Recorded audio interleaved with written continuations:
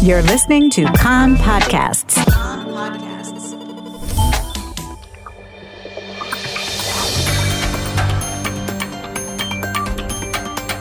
You are listening to the English language news of Kan, the Israeli Public Broadcasting Corporation. Good afternoon. It's 2 p.m. in Israel, Wednesday, September the 16th, 2020. This is Nomi Segal with the top news at this hour. Prime Minister Benjamin Netanyahu is en route to Israel following yesterday's White House signing ceremony for Israel's normalization agreements with the United Arab Emirates and Bahrain. In remarks before taking off from Andrews Air Force Base, Netanyahu said there are three missions before us: fighting corona, fighting terror, and continuing to expand the circle of peace. He said that the terrorists who fired rockets at Israel last night, in the middle of the White House ceremony, want to pull peace backwards, but they did not succeed, and we will hit them. Netanyahu added that Israeli citizens will quickly discover the fruits of the historic agreements that were signed with the two Gulf states.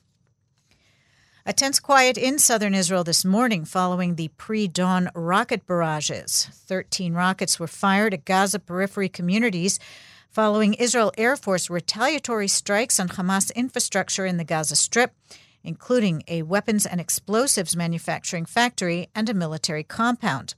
There were no reported injuries from this morning's rocket fire. The Iron Dome intercepted 8 of the rockets. Schools in the region opened as usual today. The Air Force strikes in Gaza overnight were in response to last night's rocket fire on Ashdod and Ashkelon, in which 2 people were injured, 1 lightly and the other moderately. 4 people were treated for shock.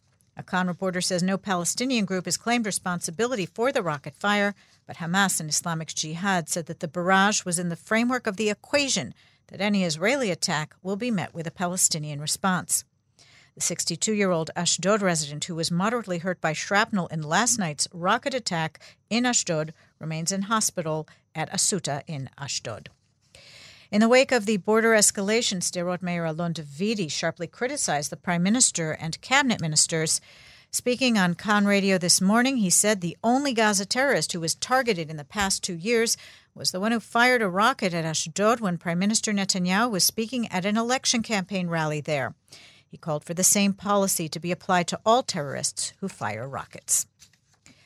Palestinian sources say that the UN Special Envoy to the region, Nikolai Mladenov, traveled to the Gaza Strip this morning and is due to meet with senior Hamas officials.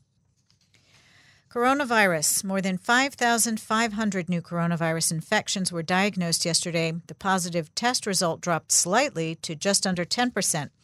A Kan reporter says that currently 535 people are hospitalized in serious condition, 138 of them on ventilators.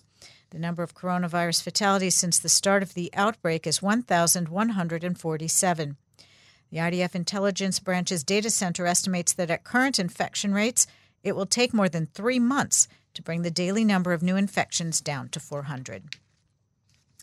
In light of the rise in infections, Israel's education system will shut down tomorrow, Thursday, and not on Friday. The government decision applies to schools, kindergartens, daycare centers, and private preschools. Special education is not affected. Social Welfare Minister Itzik Shmuley of Labor says that early childhood frameworks should have been allowed to remain open during the holiday lockdown so that parents would be able to work. He said that the rate of infection in these settings is lower than 0.5%. Speaking on Kan Radio, Shmuley said it is extremely important that those who are expected to be economically hurt by the lockdown will know in the coming 2 days what kind of compensation they will receive. Prime Minister Netanyahu, in announcing the holiday closure earlier this week, said that there would be economic assistance, but he gave no specifics. The head of public health services in the health ministry, Dr. Sharon Elroi-Price, says that the restrictions that will take effect from Friday are not a total closure and will not lead to a fast reduction in infection rates. She said that it is the price we must pay if we want to let citizens continue some form of a routine. Speaking on Kan, she called on the public not to exploit the exceptions in the closure. She urged the public to worship in open spaces in groups of 20 people and to halt demonstrations. The weather outlook, extremely hot over most of the country through Saturday. The maximum temperatures in the main centers: Jerusalem 34, Tel Aviv 31, Haifa 28, Beersheba 36, and in Eilat going up to 40 degrees Celsius. That's the news from Kan Reka, the Israeli Public Broadcasting Corporation. Join us at 8 p.m. Israel time for our one-hour news program. You can tune in at 101.3 FM, the Kan website, Spotify, and the Kan English Facebook page.